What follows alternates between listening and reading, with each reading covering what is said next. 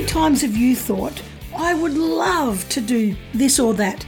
Maybe write a book, start a charity, create a kids' puppet show, build a sustainable clubhouse, go on the trip of a lifetime, create a production company, whatever that thing is for you. I hope this podcast inspires you to believe you can. I'm Karen Vaughan, and this is the Get Off the Bench podcast.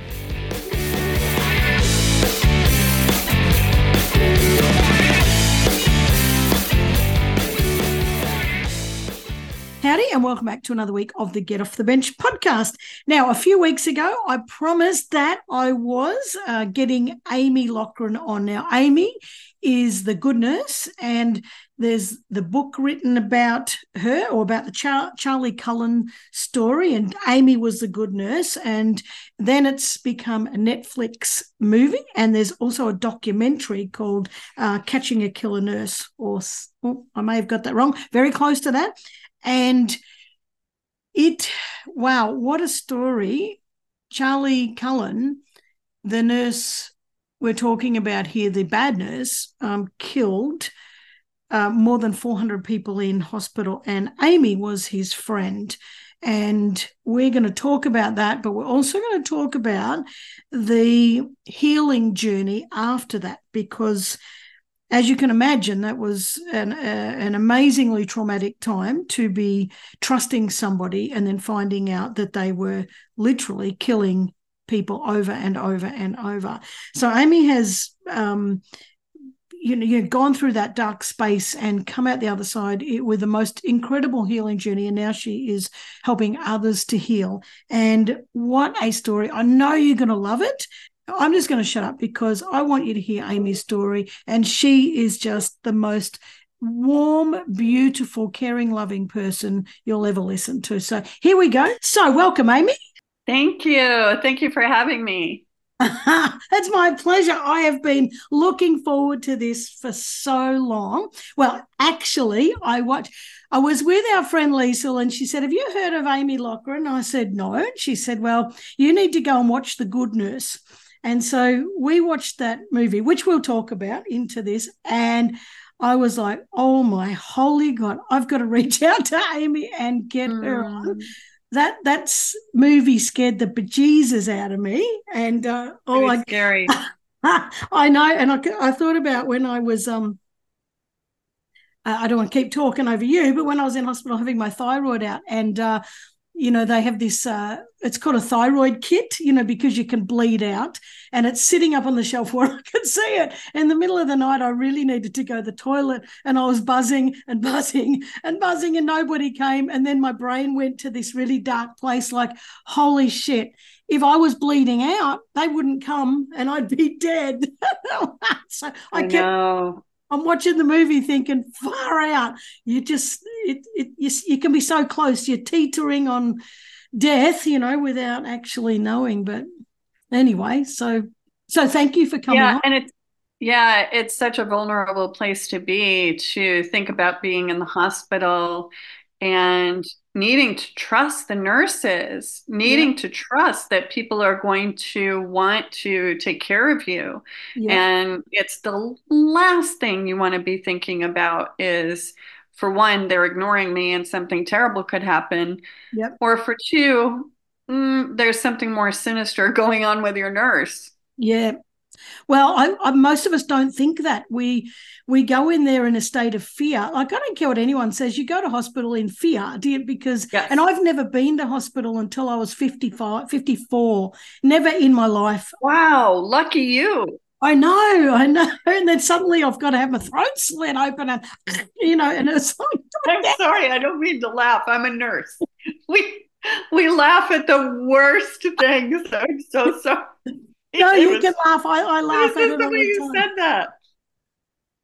It's fine. You can laugh at me. That's fine. But it was kind of like, okay, I just would have liked to have gone in for stitches or something at some other stage, Anyway. No, you have to have your throat slit. Yeah. And the whole thing ripped out. So, like if I'm going to vomit, that's probably the worst operation to start chucking up with. But anyway. Yeah. But But the woman, there was some woman up there. I went to a private hospital and paid extra just so that I would have good care. I don't know why I bothered. There was a woman up the hallway, and she was just screaming, calling everybody effing this and effing that, and scream. Then the nurse was yelling back at her, and I was just like, well, I'm just going to lie here and die. I'm laughing now, but I wasn't laughing when I was there. Yeah, funny, not funny. And being in healthcare here in the States, it's completely different. I can't imagine paying more to go to a different hospital. But Yeah, for us, you have to take out a mortgage to be able to go to our hospitals. yeah, I know, I know. I often, even in like I've known about this for a long time because I've been to Hawaii many, many times and I'm familiar with America and the medical system. My sister was in there with a brain bleed in Hawaii, and, Oh no. and insurance wouldn't cover it. And Oh it no. was, yeah, and she ended up dying. Like we did get her back Oh, to I'm Australia. so sorry. I'm so Uh, sorry. yeah, well, thank you very much. Sometimes I say it's okay, but thank you. It's it was a really tough thing, and we couldn't pay, and yeah, it was just really, really Breaks awful. my heart. Uh, we had this one window to get. It's quite an awful story, but she had a brain hemorrhage on the way over on the plane, and we didn't know. She was on warfarin. I didn't know. She was telling me when we were there that she was sick and headachy, which I could see. And I said, what do I need to do? I want to take you to hospital. She said, no, I'm not going to hospital. I just need headache tablets. And I said, well, which one? She said, any. So I went to many chemists. We tried one, didn't work. I went and got another brand, didn't work. What we realized is that the painkillers were actually not supporting the warfarin at all, and she was bleeding, and her brain was bleeding, and it was it wasn't until it was a week, and actually it was a week, and I said to her, if you're not better by this afternoon, I don't care what you say, I'm taking you to hospital, and I don't care, I'm going to take you against your will. And I did, and they did a CT scan, and it was just just horrible. So they gave her a life-saving surgery, they thought, and when they opened her up, her brain was full of tumours, and it wasn't going to happen, and they prepared us for her dying there. But there was just so happened that the surgeon had a good friend in radiology, and he agreed. I have no idea how ethical this is or whatever, but he said, look, it's not a good option, but what we can do is just fry her brain enough that you might be able to get her back to Australia, but it will give her brain damage. And so the options were she was going to die in Hawaii, or we did that extra risk, and we did get all the way back to Australia, and I sat in business class with her because the embassy, did that. And on the way over, she said to me, can you see that angel? Oh, he's so nice. He's so No big. way. Yeah, he's so big. He's blue. Look at him, Karen. Look at him. And I said, yeah. And I'm thinking, oh, shit, we're going to lose her midway. And my mum and dad were in the back in economy, and next thing she got diarrhea, and next thing is there any doctors on board? So mum and dad are in the back panicking, what's happened. And we made it. We got to Sydney, and I said, that's it, straight off, you're in ambulance straight to hospital. No, I'm going back to Warragul, which is the rural town we lived in. And she said, no. So we got her back to Melbourne. I said, off. She said, no, I'm going back to Warragul. So she made it. She lived for another few months. But anyway, this isn't about my story. This is about your story. But We've all got a story. yeah, We've all got a story. we have all got a story. I always talk Yeah. about need to be kind to people, because you don't Yes. know what the hell's No, going you don't. You on. No. don't. So back to your story, Amy, because I've been talking and I want you to talk. In 2003, let's go back there. You were a trauma nurse in the ER, emergency, whatever you call it there. A lazy Buddhist, we'll say, wanting to do more Buddhist work, but absolutely no time because you were a mum and working all these long hours. And you also had a heart issue that was kind of stopping you, forcing you to go to work to pay your premium health insurance, but knowing that will kill you at any moment. So what a predicament. But in that year, you're also the center of a murder investigation. And now I want to talk about this further into the interview because I want people to understand that life can be in a shitty place, but you can turn it around and make a beautiful life for yourself. Now you're a Reiki master, hypnotherapist, NLP practitioner, and a whole lot of other things, which we'll get into. And as I mentioned at the start, I watched the Netflix movie, The Good Nurse, and scared the shit out of me. And all that was based around 2003. So now, Amy, I will shut the hell up and you tell us about 2003. So 2003, I was pretty scared. I was working full time, even though I was only working weekends, I was still working 12, 16-hour shifts. And when I wasn't working, I was home with my kids and barely slept. And during that time, I was extremely ill. And while I was at work, even one time when I was at work, I passed out. And my closest friend at the time essentially saved my life. And that close friend ended up being fired. Once he was fired, I was really, really upset because he was the person that I relied on. He was the person that helped me at work. He was the only person that knew about my heart condition. And I didn't know what I was going to do without him. And then detectives showed up at work. In the movie, it's different. Yeah. In the movie, I was still working with him when I found out who he was and what he was doing. But in the real world, I did not know, I did not suspect. And after he was fired and the detective showed up, I found out that he had been killing patients. Mm. And as much as that was the biggest shocker for me, it wasn't the worst part of it. The worst part of it was that I saw the evidence and the detectives showed me that evidence so that I could help them with the investigation. And that evidence made it very clear that the hospital knew. Mm. They made it very clear that I was working in a situation where the hospital was making it more important to make money than it was to help their patients remain safe. Wow. So I assisted with the investigation, and the worst part of it was hiding it from the hospital because the hospital was shredding evidence and the hospital was working against us at all costs so that they were not held liable. Wow.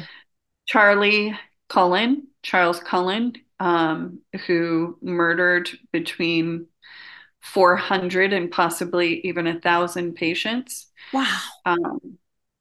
He had been working at 9 different hospitals, and 5 of those hospitals knew that he was at least probably harming patients, but mostly did know that he was murdering patients and sent him to the next hospital with a neutral reference.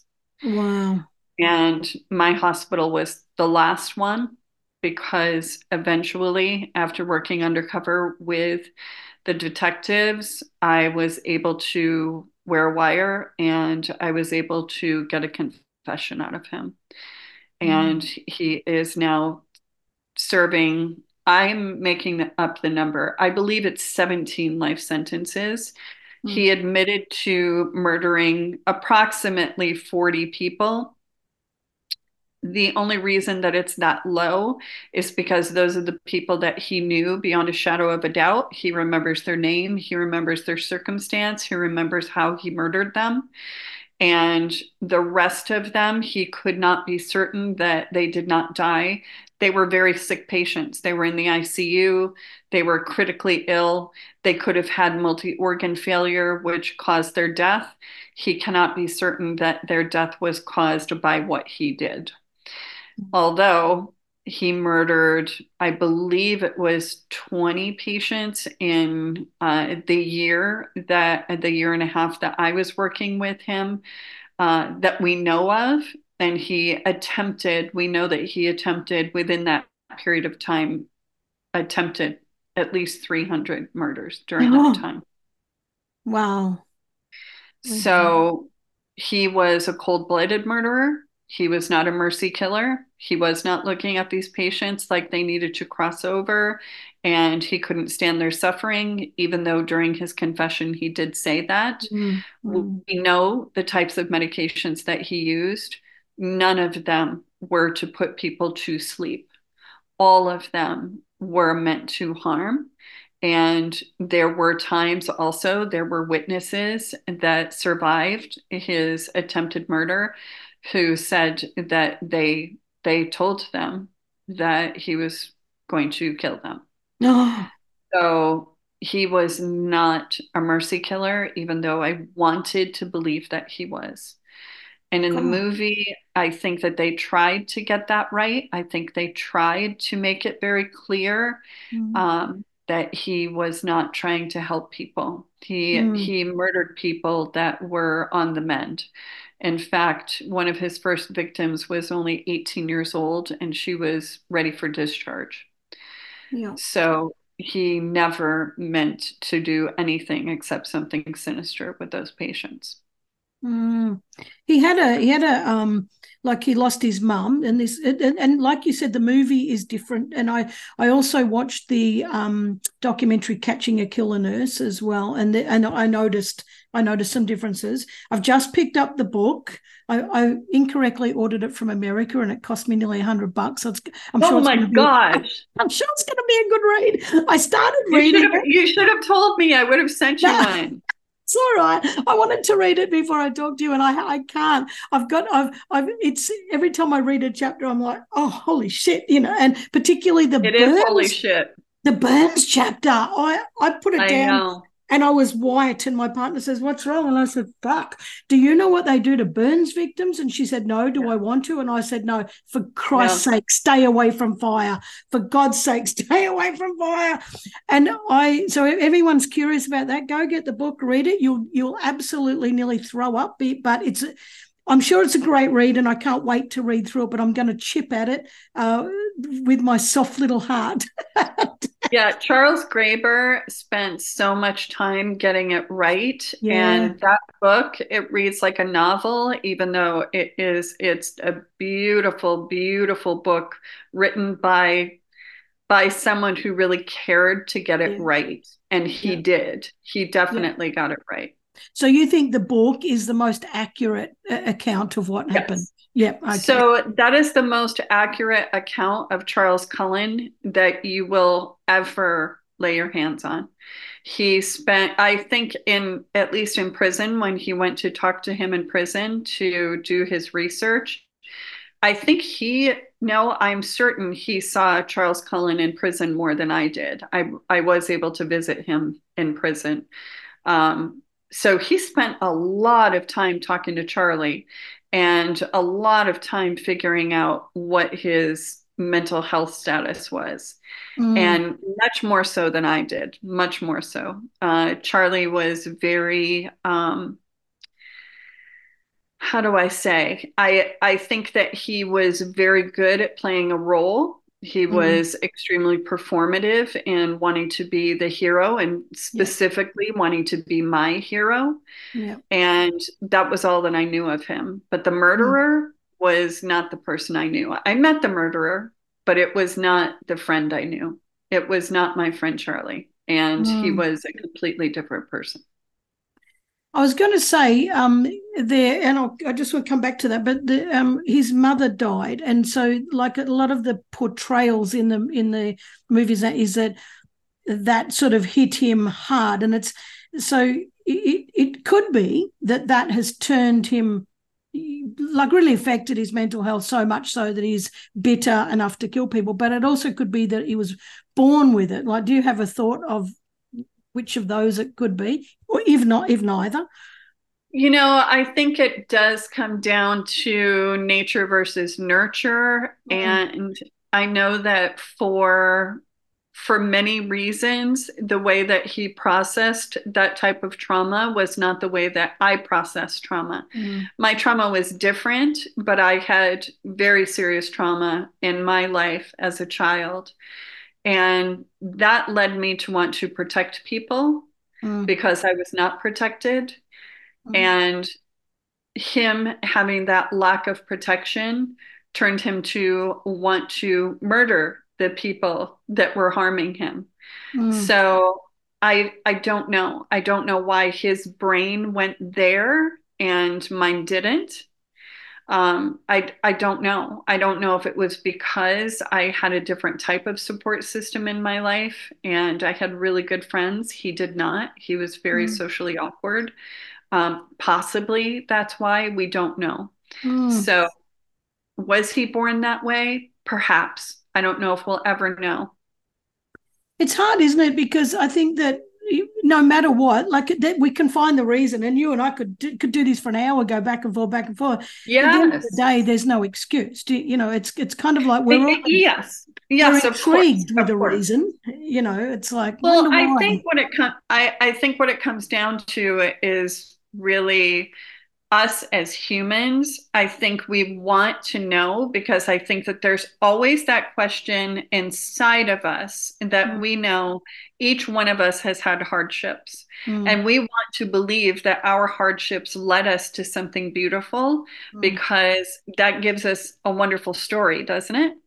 yeah. Whereas when we look at people, and I think that's why it's so fascinating looking at people like Charlie Cullen, is because he went in a direction that we could not think of, and we're Mm, fascinated by that. We're yeah. fascinated that they decided to do things with their hurt, the hurt within them, to hurt other people.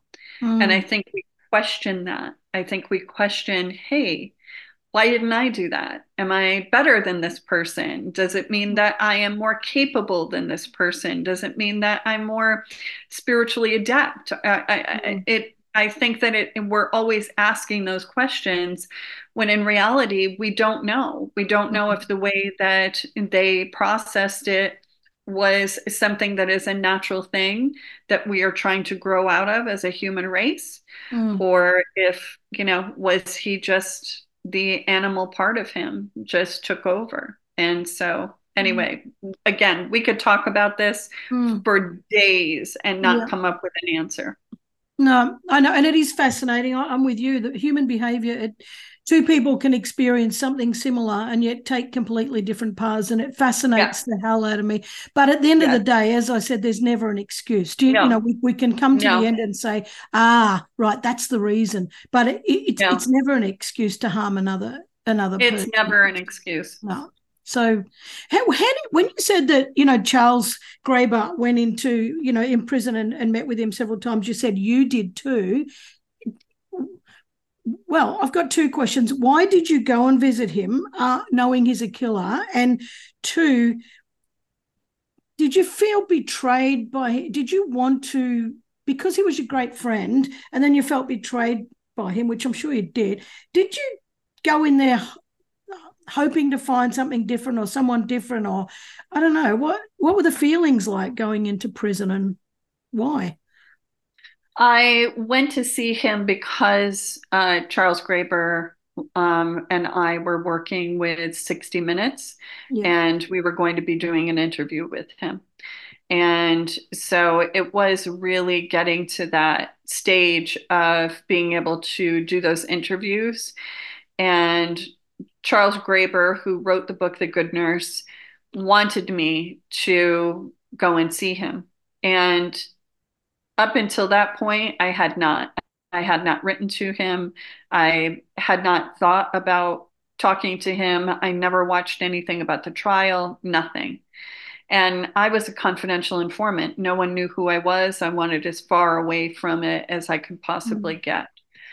So when he brought it up, thinking about actually seeing him again, I wasn't concerned about the feelings of betrayal that he had or that I felt toward him. I was concerned that he would feel that betrayal from me. Mm, Because, like I said, I did not know the murderer. mm, I only knew my friend Charlie, and I put my friend Charlie in prison. mm, I know, and I know intellectually he had murdered people. I understood that he needed to be held accountable, but I was his friend. And I was his friend in a way that when you trauma bond, when you work together in that way, it's very much the same way that policemen bond or soldiers mm. bond, or you bond in ways that you can't describe. Yeah. And you always want to have their back. And the fact was, I lied to him. Mm, I lied because I was working undercover, and all of a sudden he was going to know that, and I didn't want him to know. There was a piece of me that still wanted to have my friend Charlie. He didn't exist. My friend Charlie didn't exist. My yeah. friend Charlie was someone that it was a role that he played. Mm, And I wanted to believe that he was a mercy killer so that I could give up the guilt that I had for not seeing it yeah. sooner. So seeing him in prison was more that I was curious. I wanted to ask him questions. I wanted to ask him why. And Mm, also, I wanted to find out, did I hurt patients? He used to inject medications into our IV bags, and then we would take those IV bags into patients' rooms and unknowingly poison them mm, from the concoctions that he had in those IVs. So I wanted to know if he had murdered people and somehow I was accidentally involved. I didn't get any of those answers. I didn't get a question to the why. I didn't get an answer to anything that I asked him, really.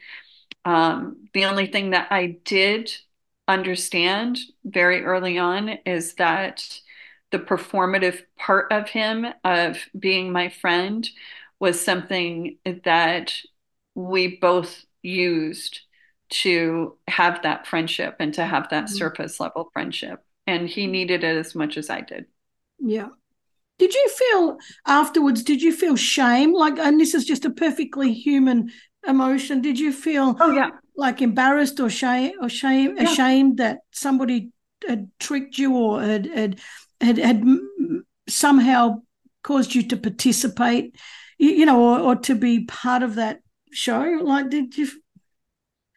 I felt more than anything, I felt a lot of shame for still caring about him.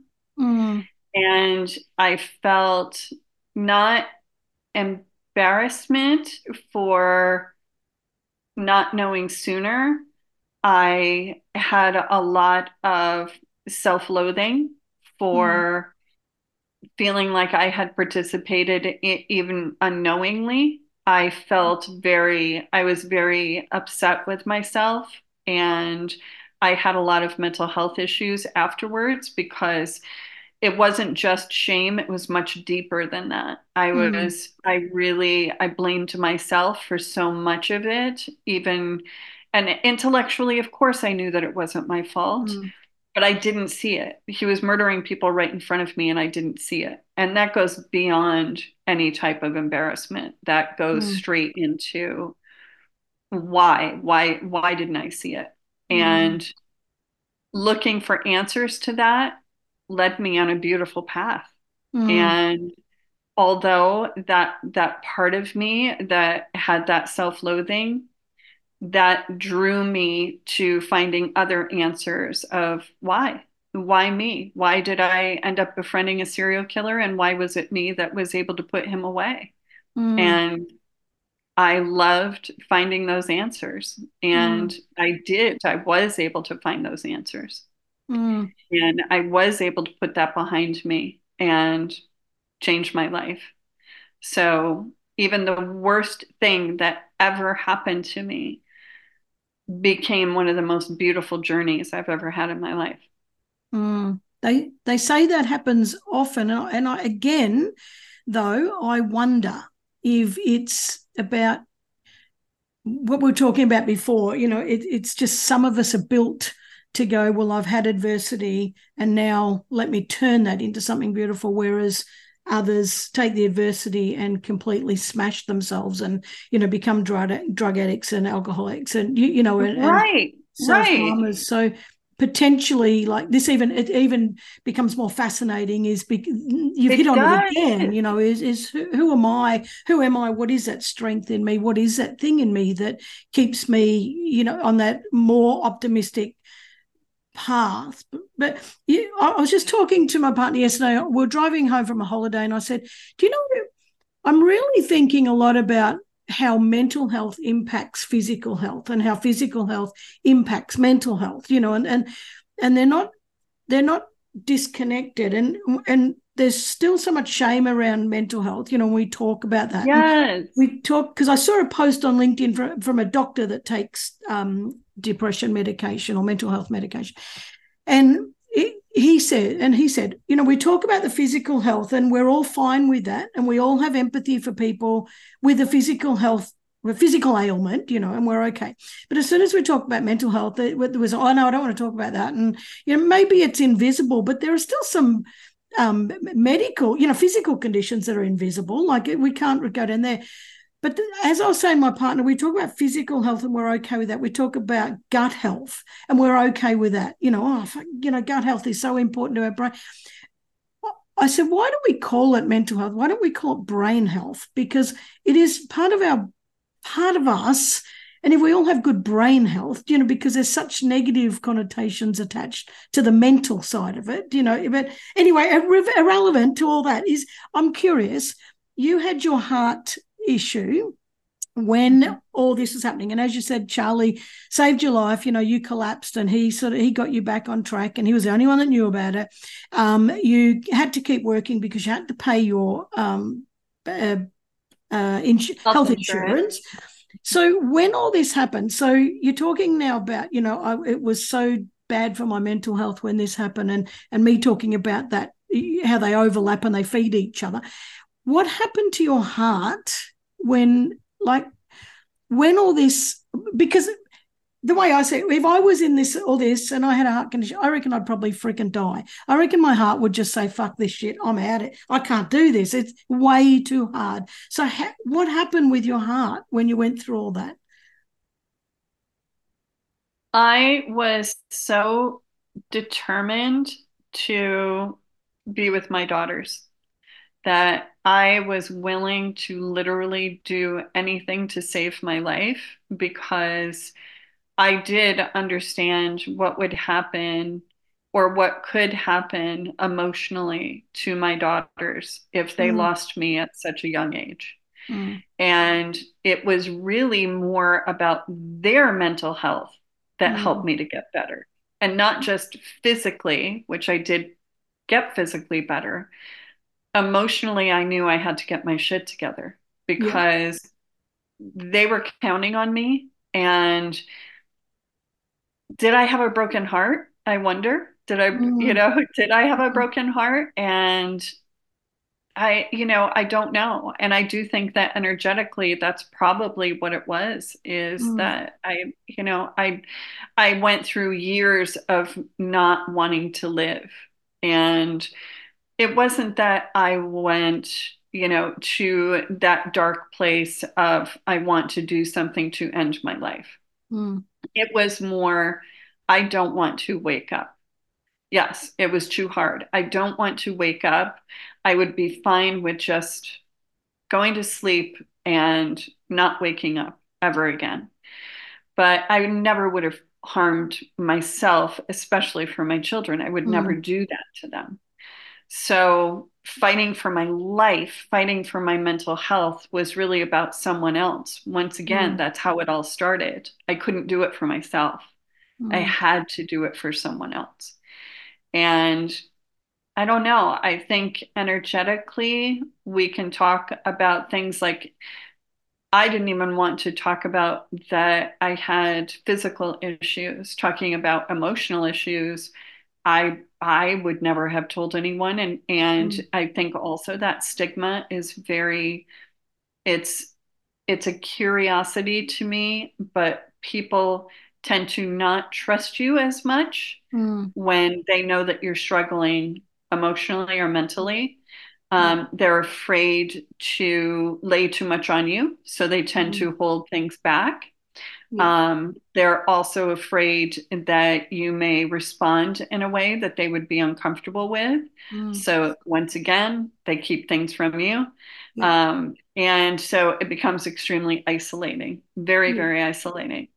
Mm. And yeah, I think that it's a trust issue. I think that if we only show strength, then we're not going to be abandoned. Mm. Yeah.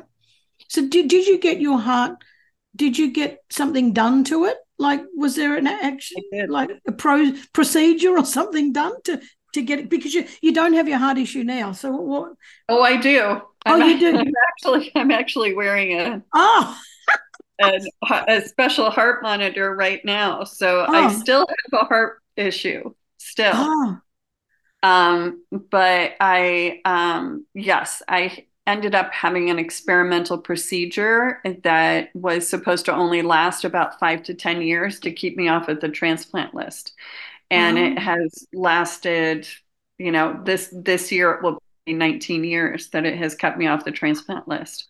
But wow. we always knew that there was going to have to be something, to follow that up. Mm, And I'm in that phase right now where I've had 19 years. I've had, so much time that that physician, that wonderful, amazing, brilliant cardiologist at the Cleveland Clinic gave me so many years with my daughters that now they're grown, they're taking care of themselves. And it's easier for me now. It's mm, easier for me to say, okay, if something happens now, I know that they can take care of themselves. And I yeah. know that we've had enough conversations now that they know how much I love them. They are very established emotionally. So Mm, of course it would hurt them if yeah. I wasn't here, but it would have been a lot different if they had Yeah. been only 6 and 11 Yeah. if something had happened to me back when I was diagnosed. So, yes, Yeah. I had an experimental procedure which lasted me all these years.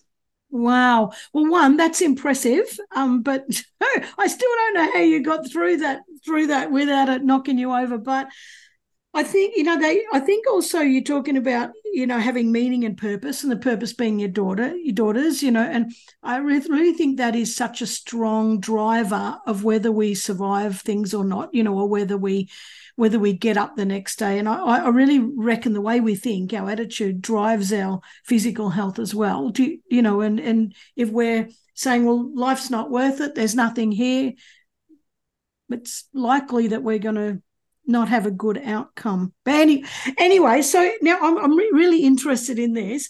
You said before, um, I'm just thinking, do I have any more questions about Charlie's? Not going to bother you. I think that you said he's got 17 life sentences. I think it's more that I read, but anyway, it's irrelevant. He's got that many consecutive life sentences that he will spend the rest of his life in jail. Does that give you at least breathing space? Does that give you the fact that, what, I can talk about it, I can breathe, I'm never in danger, my kids are never going to be in danger? Like, do you think that gives you that kind of relief?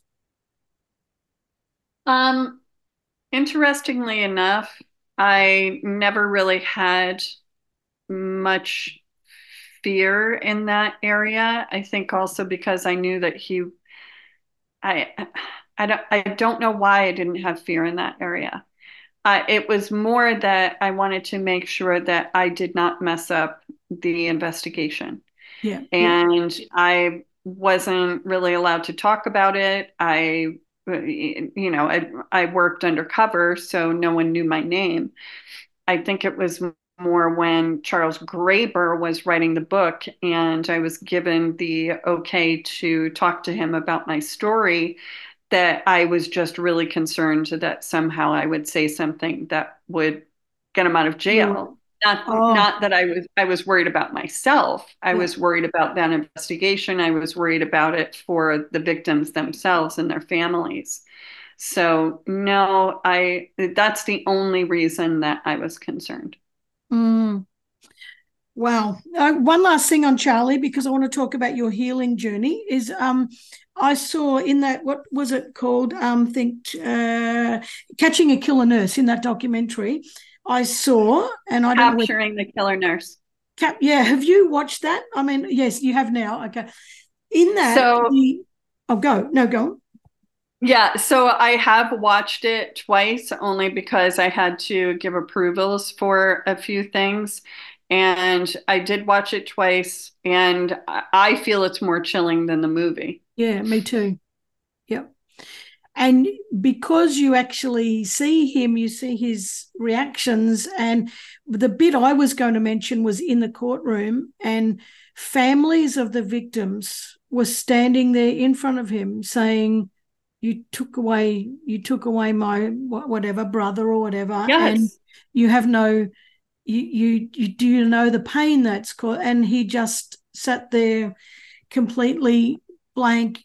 And I was in tears. I was watching it, think, oh my God, how do these people face him like that, and talk about their loved ones, and particularly the healthy loved ones, like you said, the ones that were ready to be released and suddenly not making it. And I don't know. That's, to me, when I was watching the movie, I kind of saw him as a real troubled, isolated, a lot of pain from his losing his mother, Yeah. yeah, potentially, an autistic sort of, probably on the spectrum, that kind of stuff. And I felt a little bit of empathy, even though completely no acceptance of what he was doing. But uh, when I watched the documentary, I switched and I went, far out.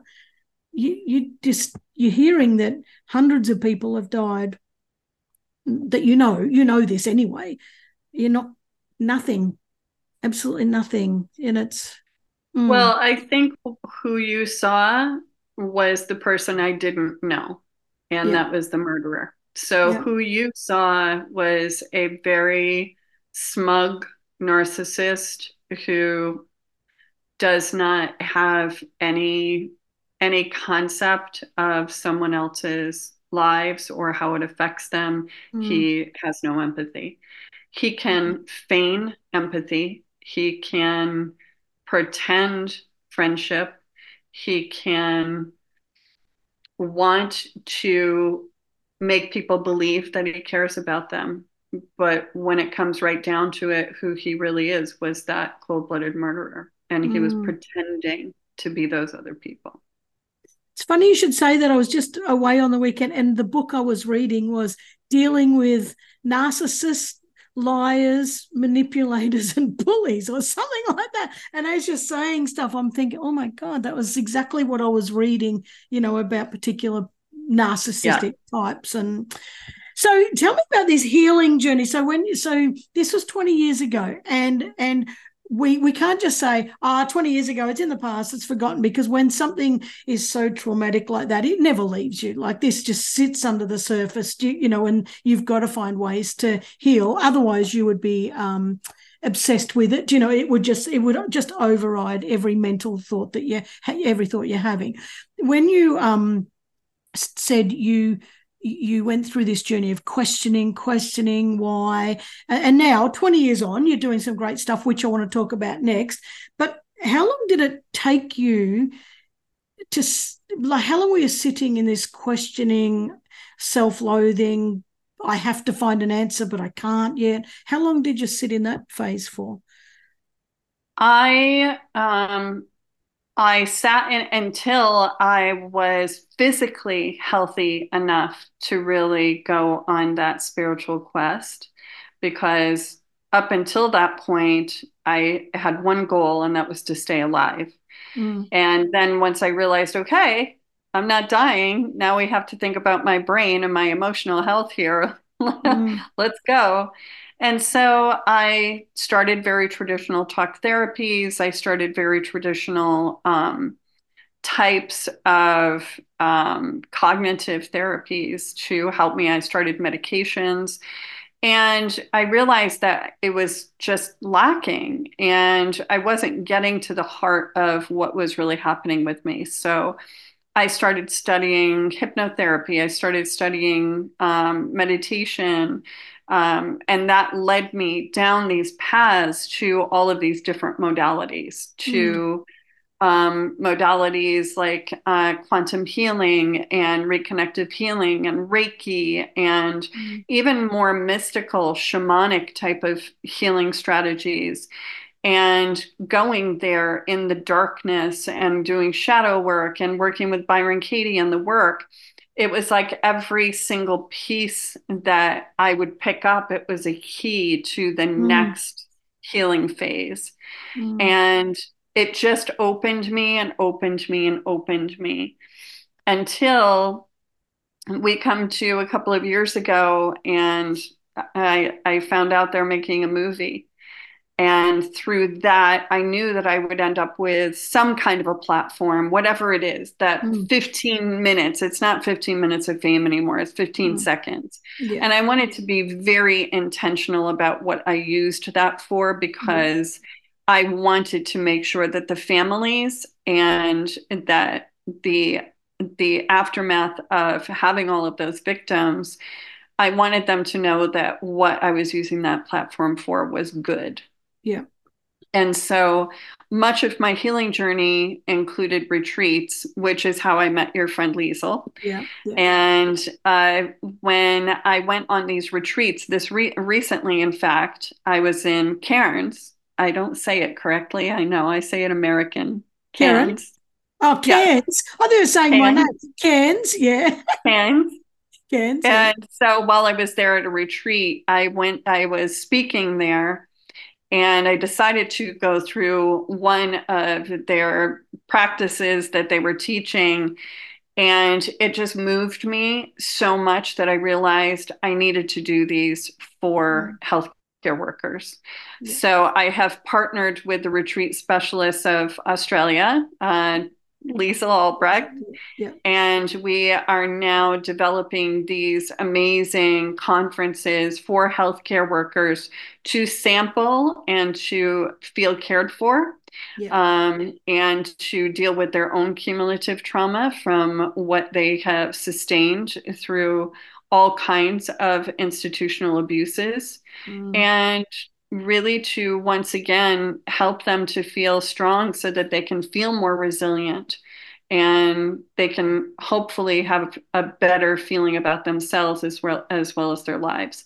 And mm. also put in a bit of fun mysticism in there and do some spiritual practices like what I went through with shamanic healing and tarot Yeah, cards and really fun stuff yeah, that maybe people would not think about using them to help their mental health, but it does open up this trust within your own intuition.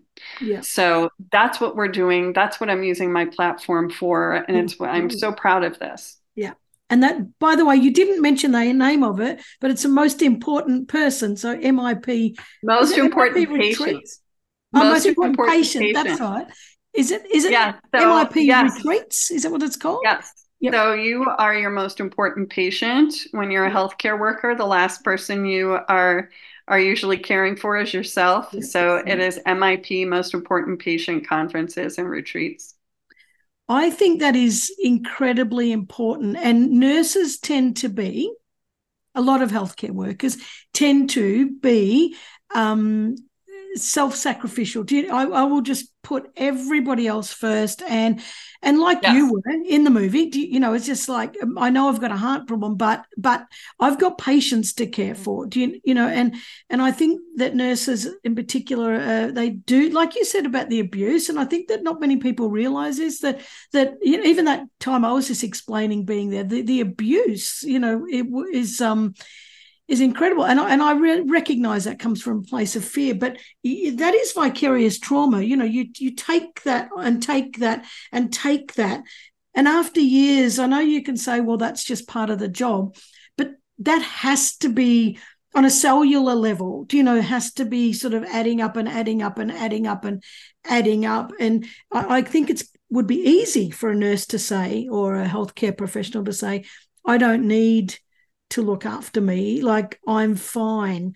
But I think when you're talking about even the fun little practices, I think even just cracking them open a tiny bit, then they start to notice, shit. I didn't Exactly. I Yep. didn't Yep. see that.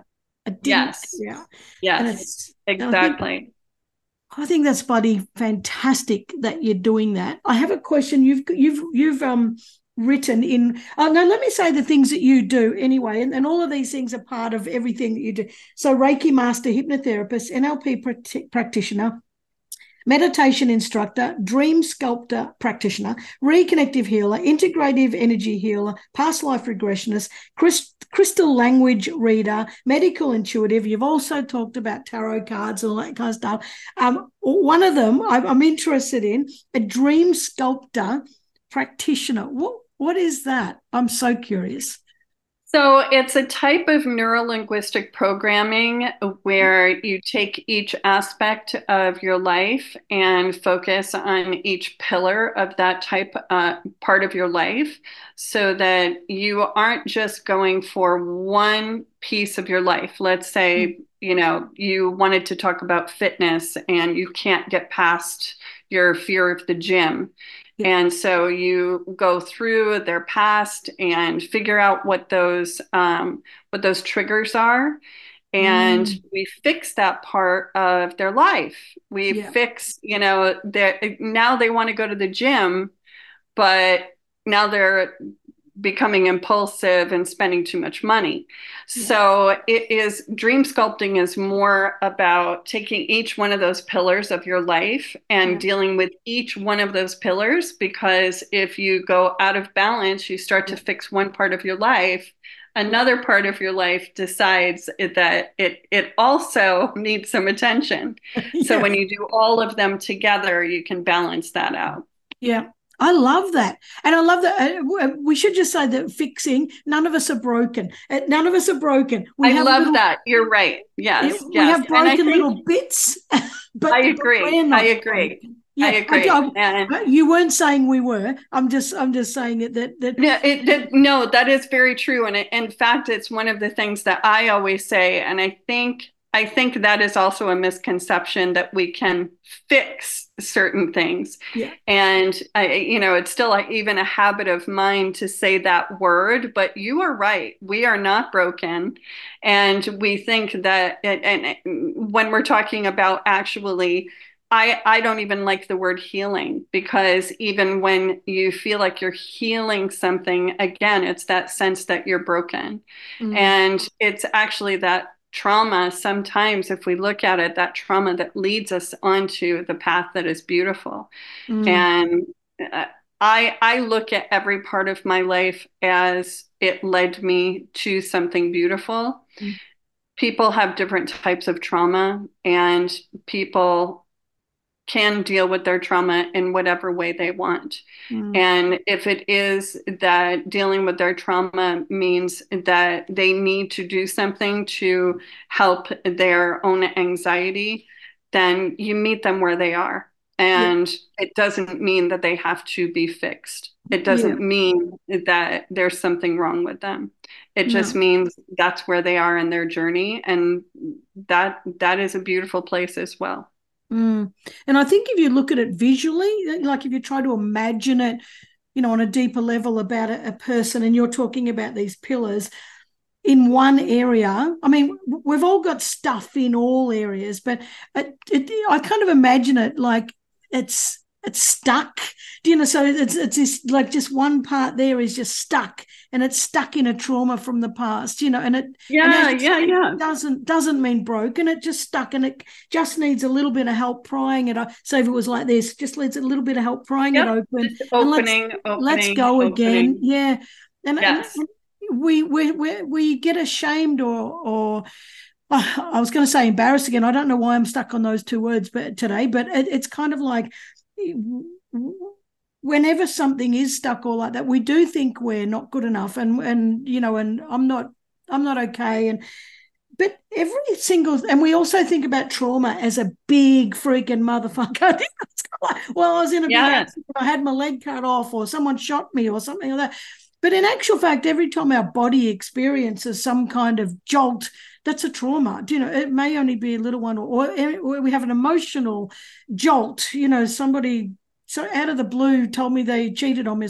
That's a trauma. You know, and It I is think, traumatic. It is because, yeah, and you have a physical response to that. yes. And we hold it, and it's kind of like, well, it's too hard. You know, I just suppress that.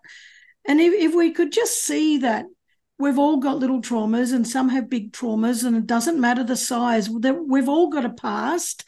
And some people say, move on from the past, don't look back.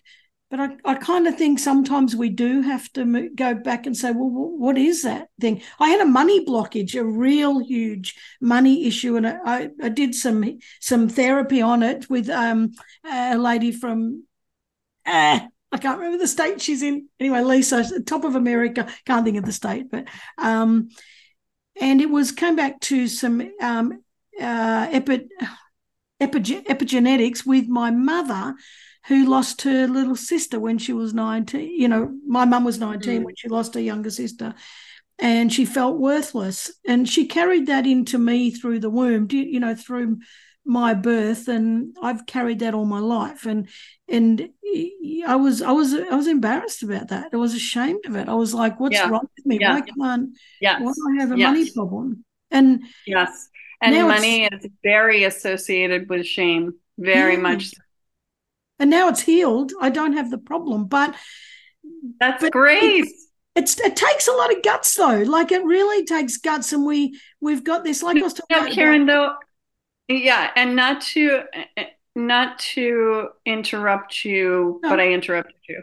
sorry. So the other thing is we don't have to heal if we don't want to. There's the other part of it is that Yeah. we don't have to move forward on our journey. We don't have to do any of those things.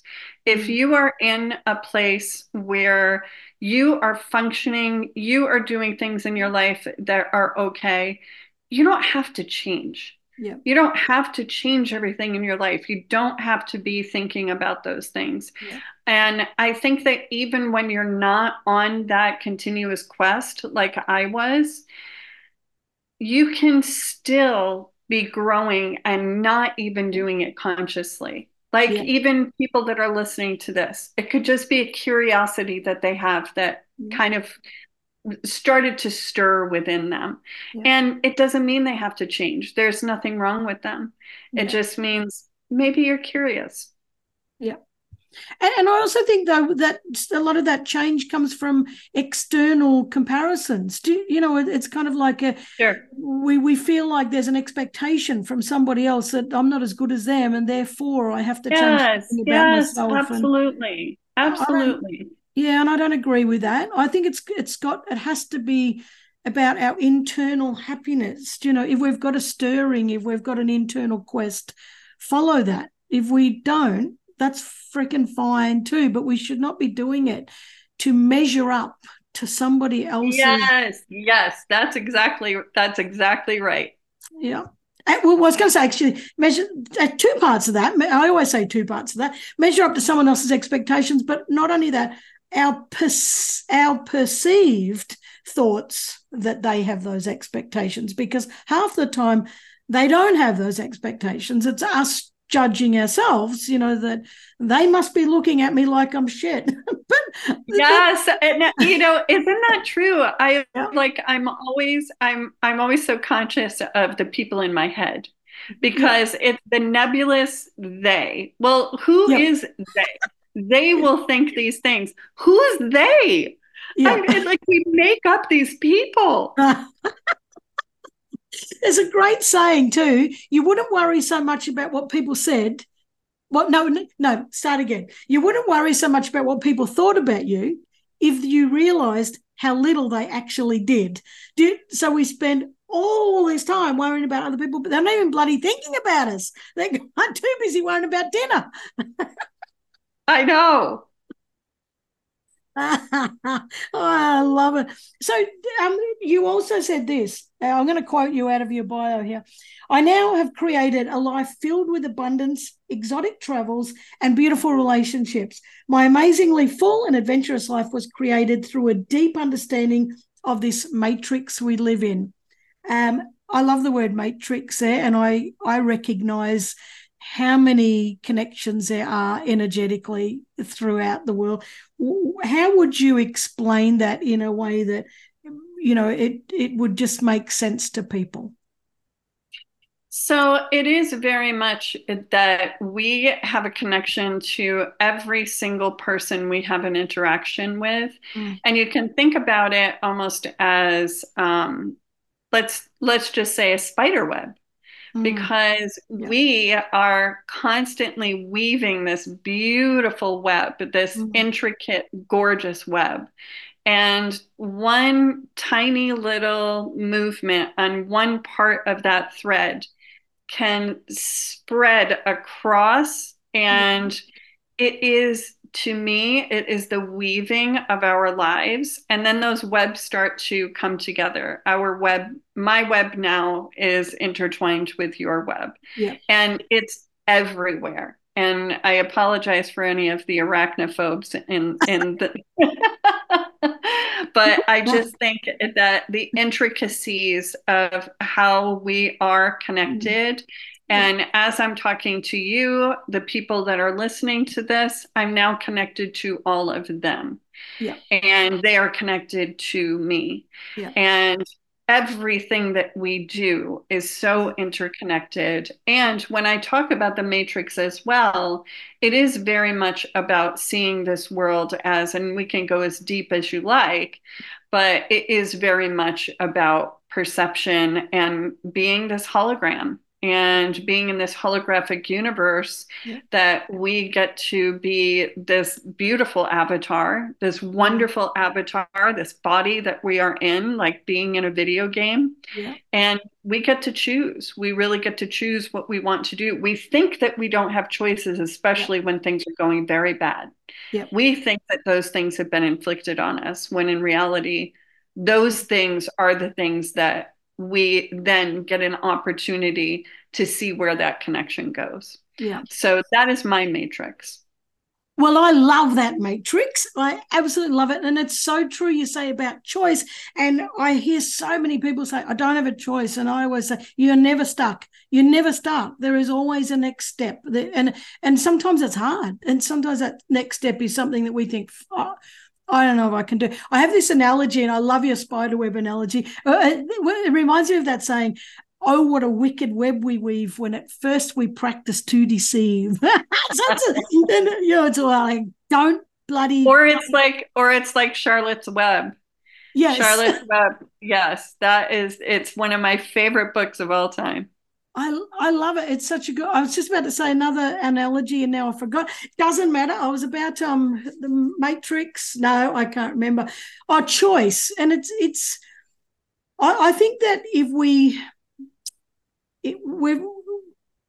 you were talking about it like being an avatar and anything. I often say life's a game, and I don't mean it's a game as in we play with each other. Do you know that we've got the right to just be, shooting each other down or whatever, like some avatar games, but it Right. really is a game of life that we can control. And sure, you're going to get physically ill, you're going to get all these things, car accidents and stuff are going to happen. But our choice is that we are the creator of our life. We are the creator of the outcomes, and it's all about the choices that we make. And I get it that that's not a friggin' easy thing to do, but we're not victims, and we're not held unless we're physically held hostage by somebody. Our minds are incredible machines that send us down a negative part when our negative bias just tells us everything's bloody wrong. But we've actually got the capacity. This. You're smiling because you know this. We've got the capacity, to make the decisions that are positive. We've got the capacity to not be a victim. And it's just because our whole lives, the minute we were walking, we got smacked on the hands. Don't touch that. Don't touch that. Sit down, shush, be quiet, get back in your seat. Our whole lives through education, whatever, has been told us that we can't we have to obey the rules, and there's someone else's rules, whether they suit us or not. And we have to compete, and we're not good enough unless we reach levels. And obviously, we take that into adulthood, and we're already fucked by the time we're adults. We're completely messed up. But we forget that. Hang on a minute, this is somebody else's man-made rule. And don't get me wrong. I'm not saying we have a complete hell, I've lost the word, anarchy. Where we all don't follow any rules. It's not what I'm saying. But for ourselves, we're our own managers. We really are. But we are. You know that. Now, have you found peace? Oh, yes. That's a big. Absolutely have found peace. And the peace that I have found does not look like peace every day.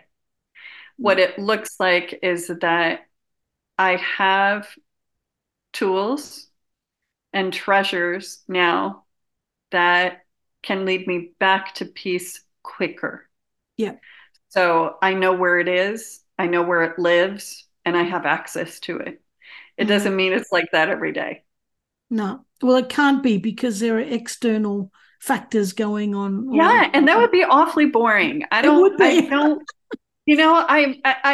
to be a monk sitting in a cave. I want the experiences that are emotional and that still expand me. And today I learned something about it's something that I had said, and I know what I meant, and it wasn't taken that way. And I felt so sad and perplexed, and I thought, how beautiful is this? That I feel sad and perplexed. Yeah. It gives me an opportunity to grow and then move back to peace again.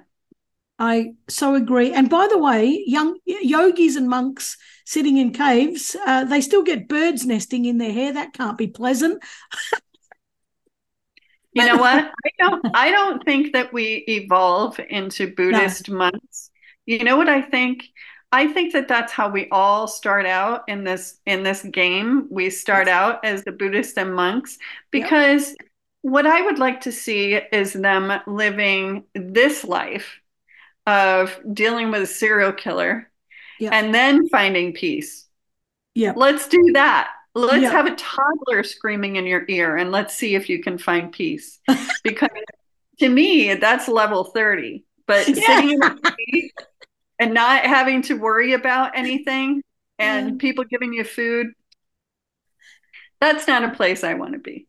No, I agree. And I always say about, I want to feel the feels.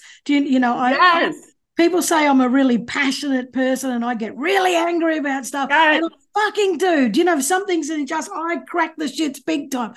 And I always say, I want to feel that. I want to feel every emotion. There. Yeah, go there.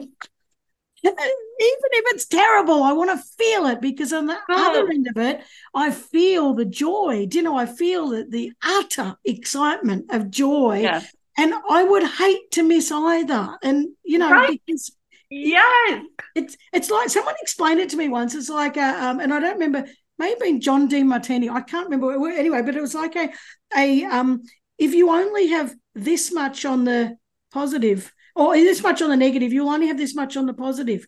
If you have this much on the negative, you'll have this. So it's like a quantum physics. You talked about that before. There has to be an equal amount on either side. And if we try to keep it so that we're not feeling any pain, we never feel joy either.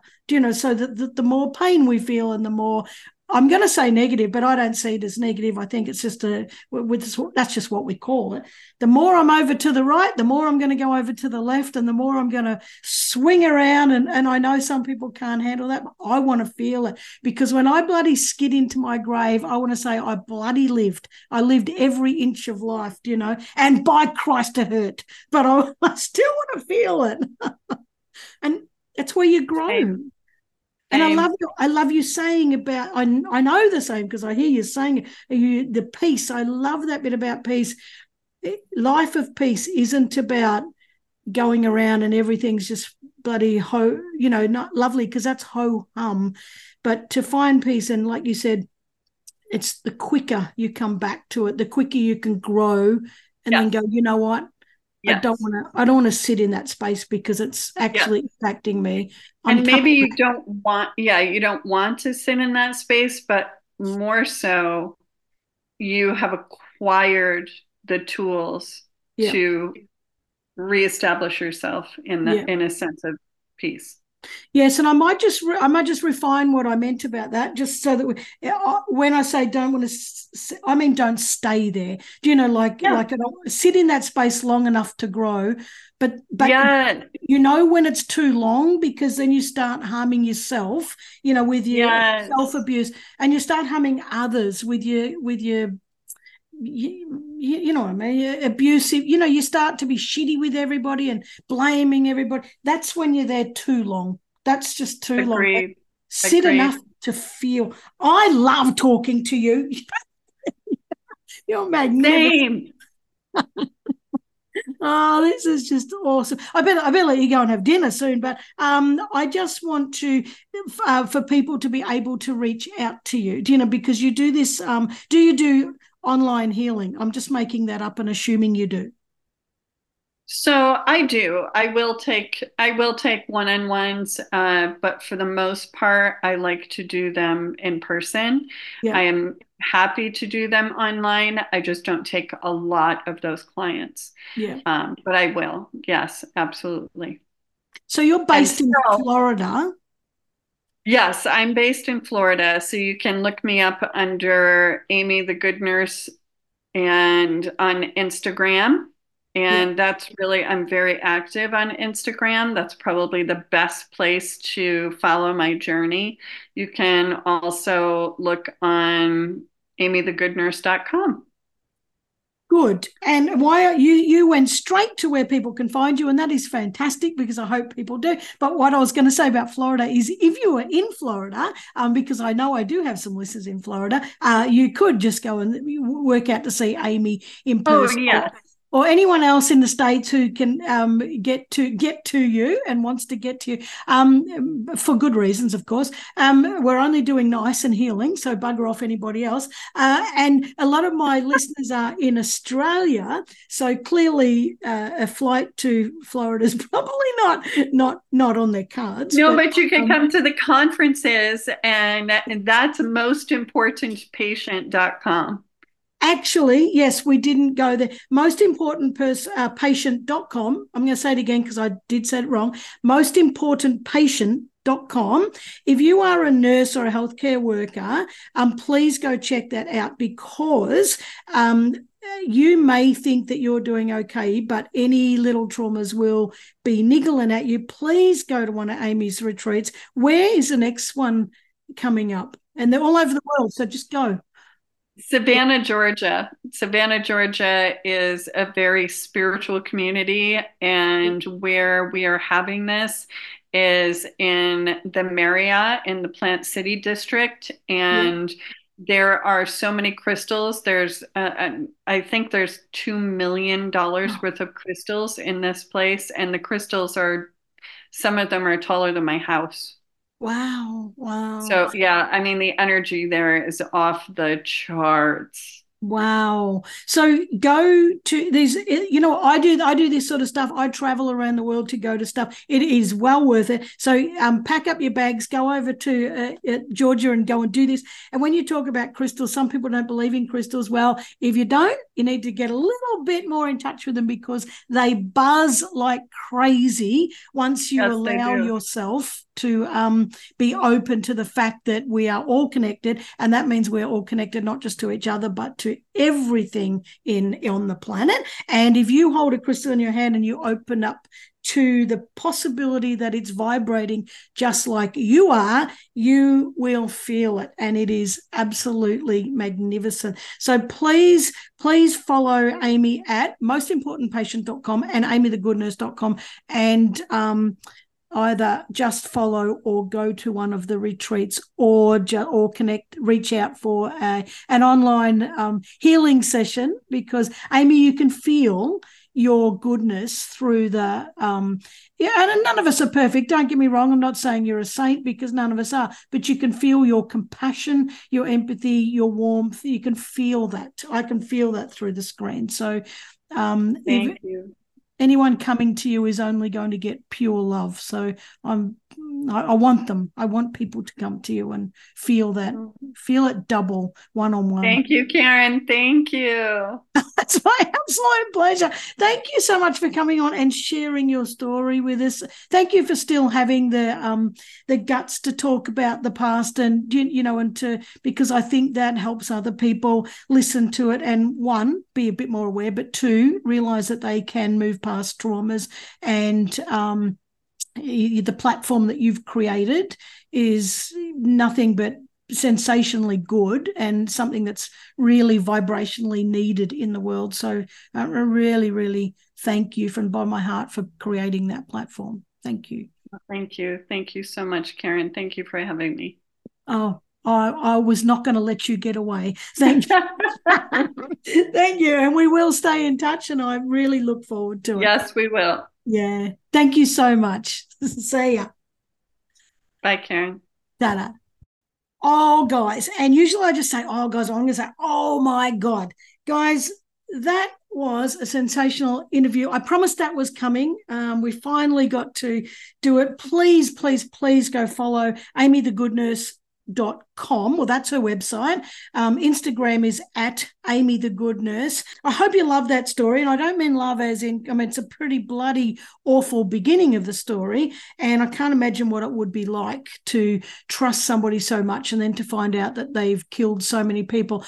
I thought it was up to 400 people. And now I'm hearing Amy say between 400 and 1,000 people that he killed in hospitals. So fingers crossed that's not a common thing, but I still think that the possibility of these things happening is real.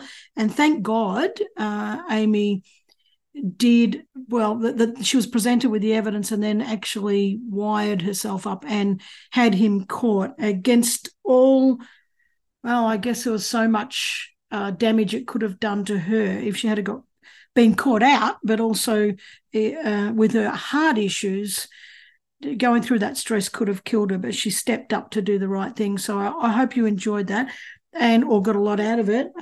Please go and connect with Amy. And if you want some one-on-one healing, it'd be great if you're in America because you can get it one-on-one. I wish I was there and get it one-on-one. But even if you're in Australia or elsewhere, she does take a small number of online healing appointments. So please go and do that. I absolutely love that. Hope you guys did too. If you're not into crystals, go get some. Yes.